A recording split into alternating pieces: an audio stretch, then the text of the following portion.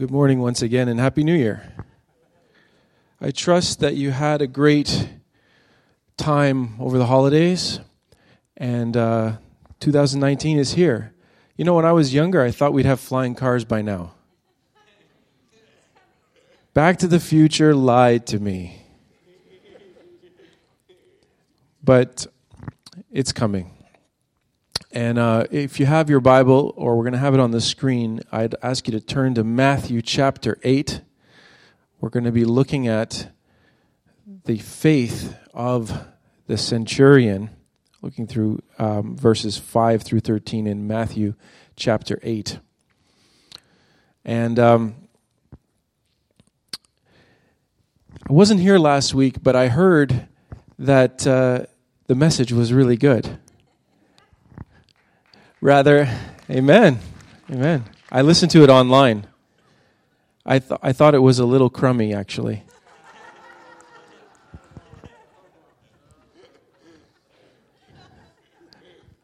Yeah. It's a dad joke, I guess. But last week we looked at the faith of the Canaanite woman, who all she needed was a crumb from God, and she would have her miracle. Her daughter would be healed. And the faith of the woman amazed Jesus. He marveled at the faith. And you know that only happened one other time? It happened with the Roman centurion. And we're going to be looking at that story today. Last week was just a crumb. The title of the message this week is Just Say the Word. Just say the word.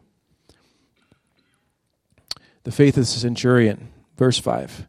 When Jesus had entered Capernaum, a centurion came to him, asking for help. Lord, he said, my servant lies at home paralyzed, suffering terribly. Jesus said to him, shall I come and heal him? The centurion replied, Lord, I do not deserve to have you come under my roof, but just say the word, and my servant will be healed. For I myself am a man under authority, with soldiers under me.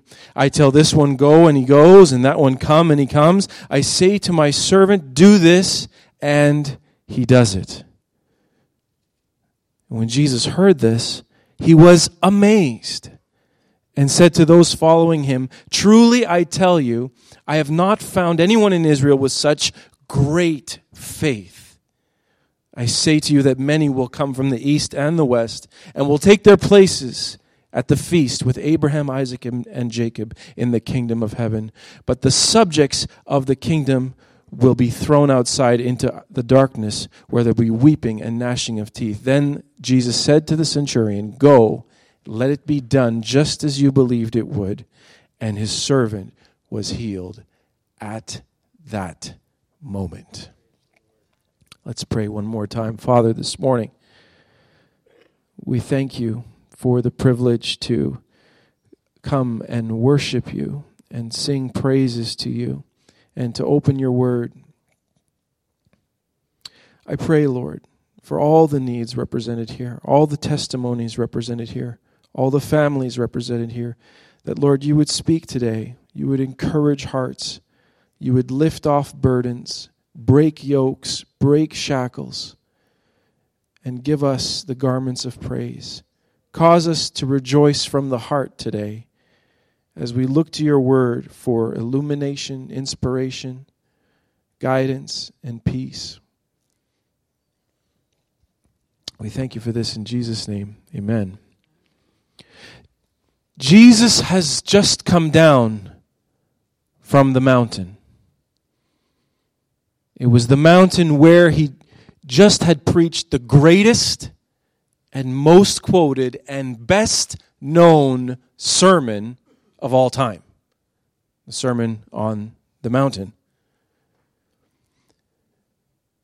He's coming down, and he encounters this centurion.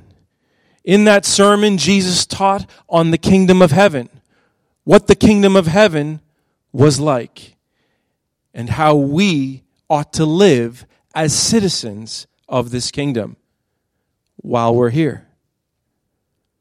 It is a kingdom of righteousness, peace, and joy in the Holy Spirit. It is a kingdom where the laws are not written on tablets of stone, but on the heart. It is a kingdom where the truth about God is revealed through the lives and the testimonies of the citizens and the people that make it up. When the people of this kingdom live as they ought to, when they live as they should, their light shines forth, and the darkness of the world is overcome. It is a kingdom where the will of God is done just as it is done in heaven. In this kingdom, enemies are loved and forgiven. In this kingdom, the outcast is brought in and welcomed. In this kingdom, the poor become rich. In this kingdom of our great God and King, words matter.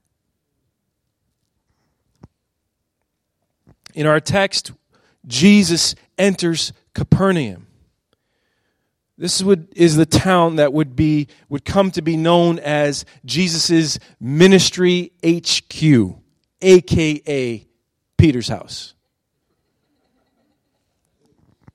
As Jesus entered the town, a centurion came to him. A centurion was a Roman military official. He was called a centurion because he was in charge of 100 men. He was a captain of the garrison stationed in the coastal town of Capernaum. Becoming a centurion was no easy task. It meant that this man was well trained, but more than that, that he excelled beyond his peers in military acumen, in leadership, and in diplomacy. Think about it. There's 101 men. Who's going to lead? They had challenges in the Roman Colosseum. There was all kinds of tasks they would do. And this centurion got to the place he was because he was head and shoulders above the rest. The parallel passage in Luke chapter 7, it's important to note, in Luke 7, we also see this story of the faith of the centurion. However, it doesn't have the centurion actually coming to Jesus, but instead it says that the centurion sent a delegation of religious leaders and later sent some friends. But whether or not it was the centurion himself who came or the delegation or both, either way, it was that the centurion was bringing his need and his request before Jesus. I don't care how you get it there, you get it to Jesus. Let your requests be made known to God, and the God of peace will guard your heart in Christ Jesus our Lord. Philippians 4, it's the formula for peace. We will see later why it's actually more fitting that the centurion would not come himself. And that's an important aspect of the story. Nevertheless, whether the soldier came to Jesus himself or whether he sent a delegation, both scenarios faithfully represent the fact that the official brought forth his need to Jesus. The Jewish elders that had come to Jesus on behalf of the centurion pleaded with him earnestly, saying, "This man deserves to have you do this because he loves our nation and has built our synagogue." Who was this guy? Doesn't it seem strange at the time that a Roman centurion, a Roman soldier, would come to make a request of Jesus? Doesn't that seem odd? How many Roman centurions had the favor of the Jewish religious leaders?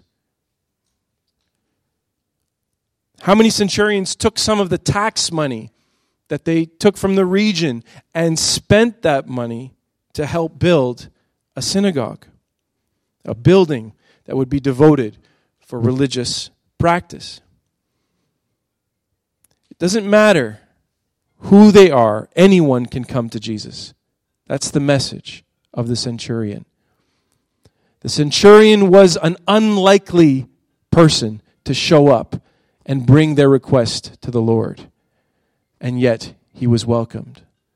And that means that whoever comes to the Lord, they can bring their request to Jesus as well. Even those who, in our eyes, by our own judgment, whose professions we may think don't make sense, that they would inquire of the Lord. Church, I want to tell you with all certainty that the good news of Jesus Christ is for whosoever. Regardless of the car they drive or the size of your shoes, Jesus welcomes you with open arms.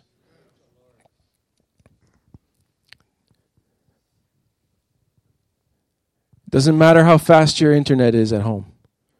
Jesus loves you. In Matthew 8:6, the centurion calls him Lord. Just like the Canaanite woman did. This meant that the centurion acknowledged Jesus as master. His interaction with Jesus begins and is based on the truth that Jesus is actually the one in charge. Is that how you begin your interactions with Jesus? Say this, Jesus, you're in charge. Come on, say, Jesus, you're in charge. Is that how we begin our prayer? Is that how we begin our interaction, our communication, our prayers, our praises? By acknowledging the truth that Jesus is in charge. Is there something in you that wants to not accept that today because of all the pain and suffering that you see? You could say, well, how could he be in charge with all that's going on? It's a good question. Lord, the centurion says again, I am not worthy for you to come under my roof. And in Luke, it adds this is why I did not even consider myself worthy to come to you. The centurion acknowledges Jesus as the one in charge and approaches Jesus with reverence. He approaches Jesus with great respect, and in particular, a respect that shows his understanding of Jewish customs. For a Jew, going inside of the house of a non-Jewish person would render them what they call ceremonially unclean, and there would be a process for them to become clean again. So the centurion saying, Lord, don't even trouble yourself by having to come into my home because I know, according to your customs, it would be an issue for you. You don't even have to do that. Just say the word. Jesus, just say the word. Your word, Lord, is enough. Jesus, I don't need you to physically show up in my living room in order for me to get my miracle. Send your word, Lord.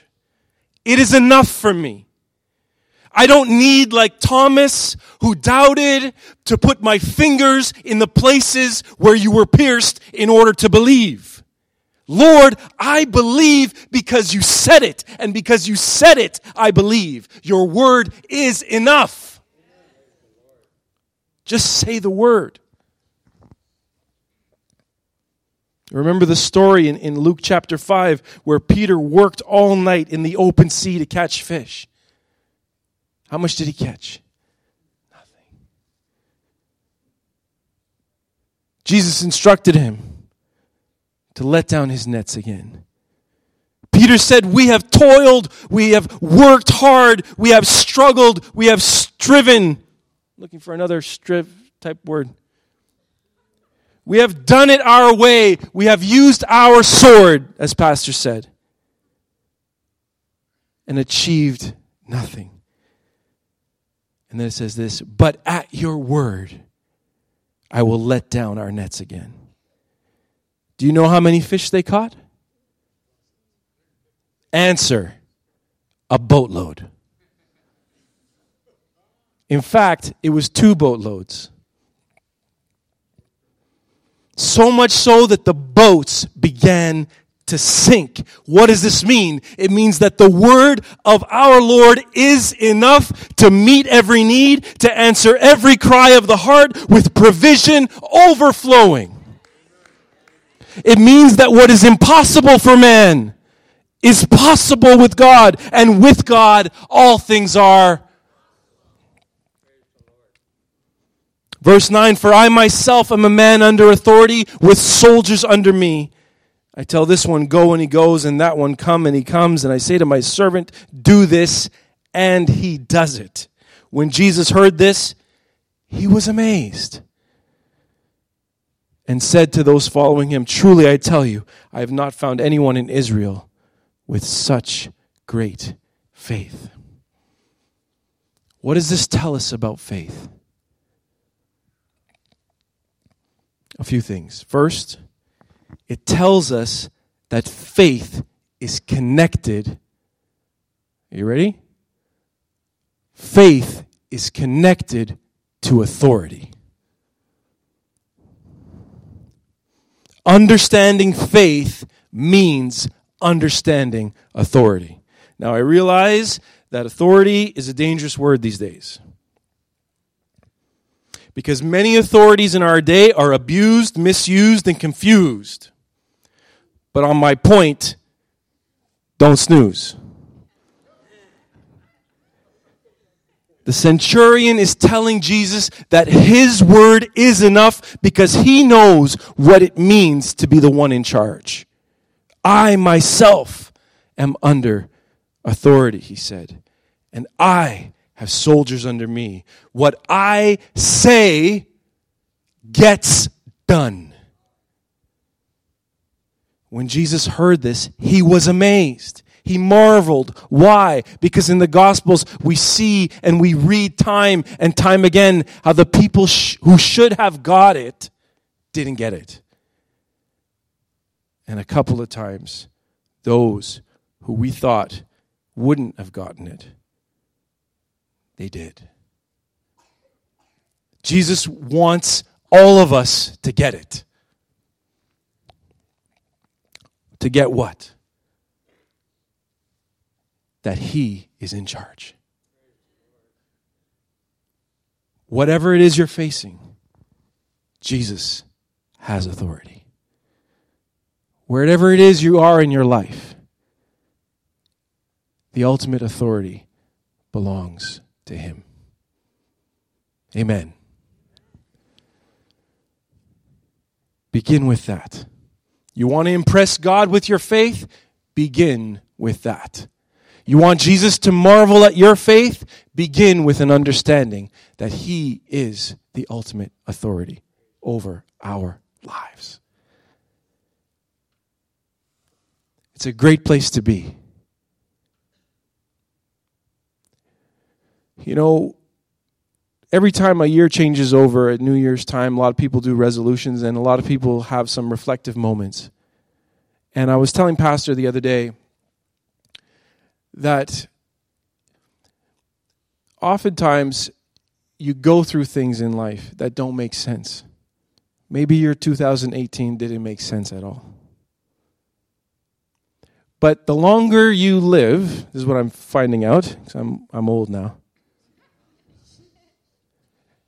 is that even those things, who's with me here? Even those things that I thought at the time were mistakes, were steps back, were going in the wrong direction. Even those things, my God was able to show me the value. He was able to turn it around and make not all things good, but all things work together for the good who loves God and is called according to his purpose. Not everything is good, but God is able to turn it around for my good. And the longer now I live, because I'm old, amen. Thank you.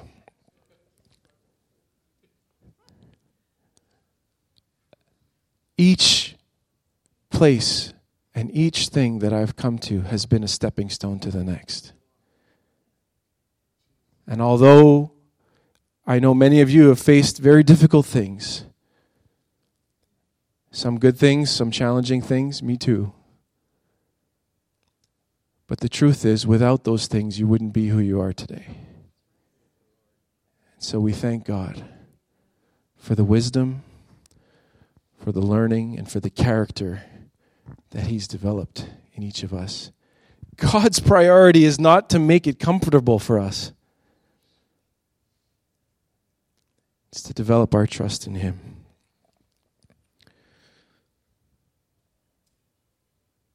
The centurion had the power to effect change in the region because of the authority that was given to him. Jesus said this, all authority, where? In heaven and on earth, has been given to me. Therefore go. And make disciples of all nations, baptizing them in the name of the Father and of the Son and of the Holy Spirit, and teaching them to obey everything I have commanded you. What is he talking about? What's the everything that I've commanded you? Well, this is the last chapter in the book that started off with the most famous and greatest and most quoted sermon in the entire history of the world of sermons. You want to know what Matthew is referring to? He's talking about living as citizens of the kingdom. Go into all the world and teach them what I taught you on that mountain. So faith is connected to authority. Second, faith is about submitting to that authority. When you acknowledge and accept authority, it will lead you to take them at their word. Can I tell you a personal story? I always have these embarrassing stories to tell you. This one is more of a general thing between Cecilia and I, okay, my wife. We're celebrating 10 years this year. So happy about that. Thank you. And most of those 10 years, I've been a bonehead. We'll preface it with that so you can get the context. But I am a student of many disciplines. I don't just like theology and religious studies and history. I like technology. I like medicine. I like science. I like fitness. I like finance. I like everything. My latest thing, woodworking. I'm not a tool guy at all. I'm not a Mr. Fix-It at all. And I'm thinking about all this type of stuff. Anyway, sometimes when I'm talking with my wife, I feel like I'm speaking from a position where I really know what I'm talking about.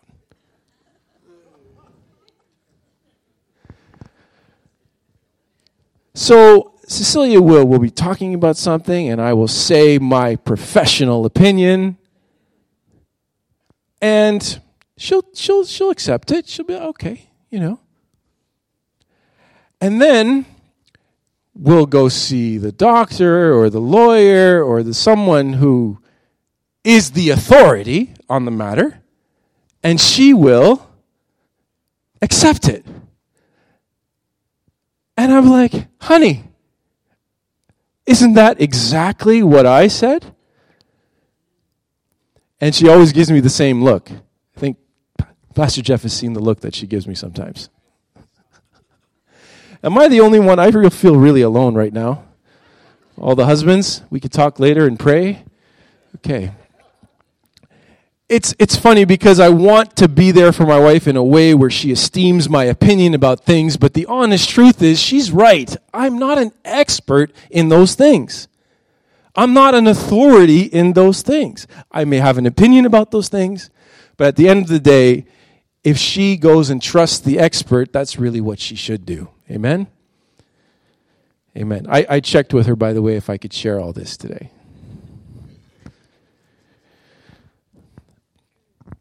It's the same way when a courtroom is meeting and the judge gives an order, He has the authority to do that. The witnesses that they bring on the stand, they are there giving a testimony, and the jury will take the witnesses at their word. Why? Because in a court of law, they are considered the expert. They are considered the authority on the matter.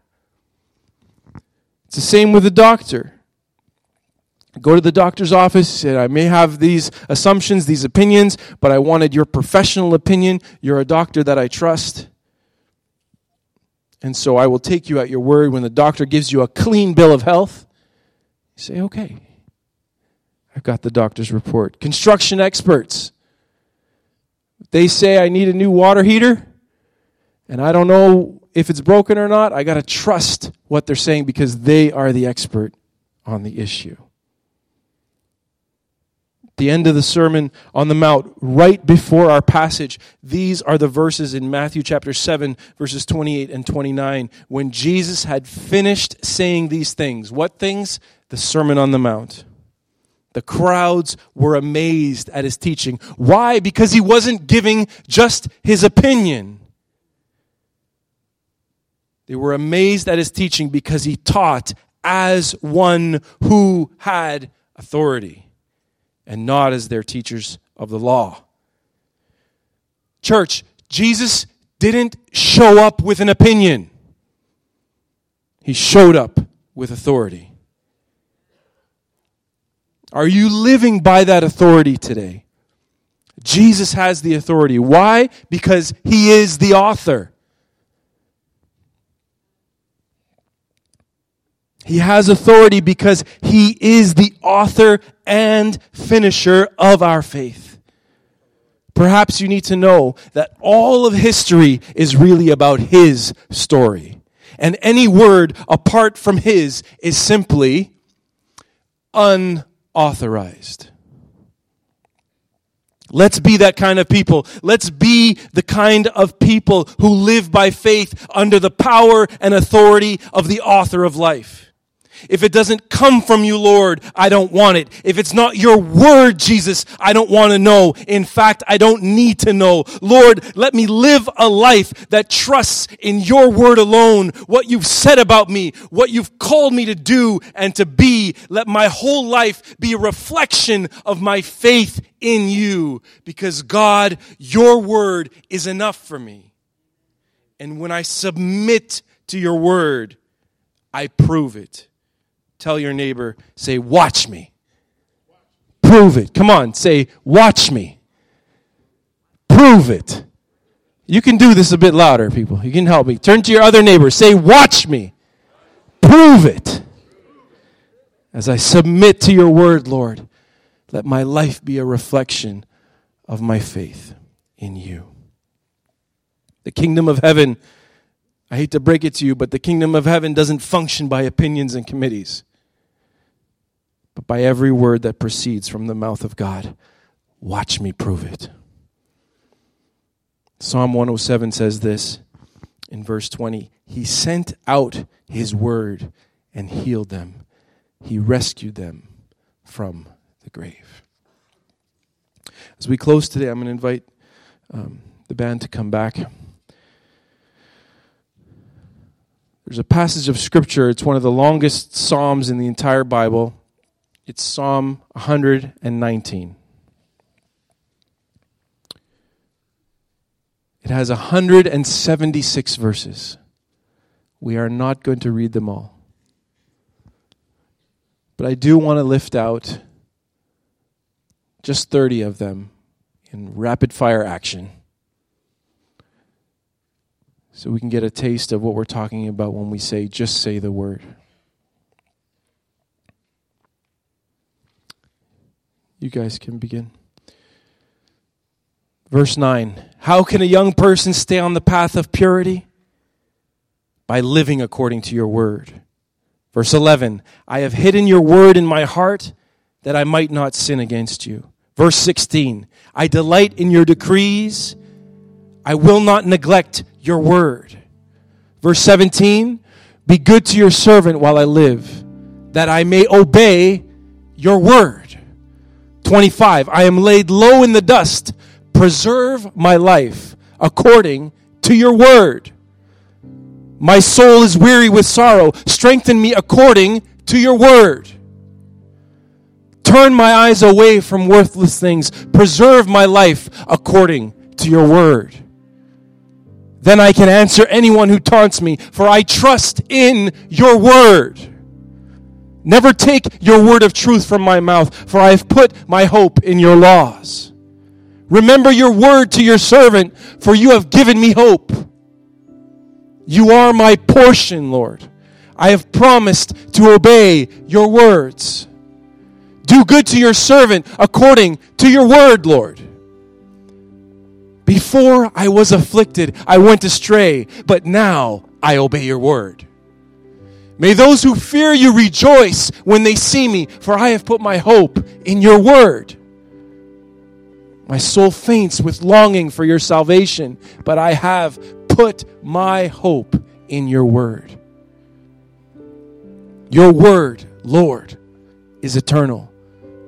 It stands firm in the heavens. I have kept my feet from every evil path so that I might obey your word.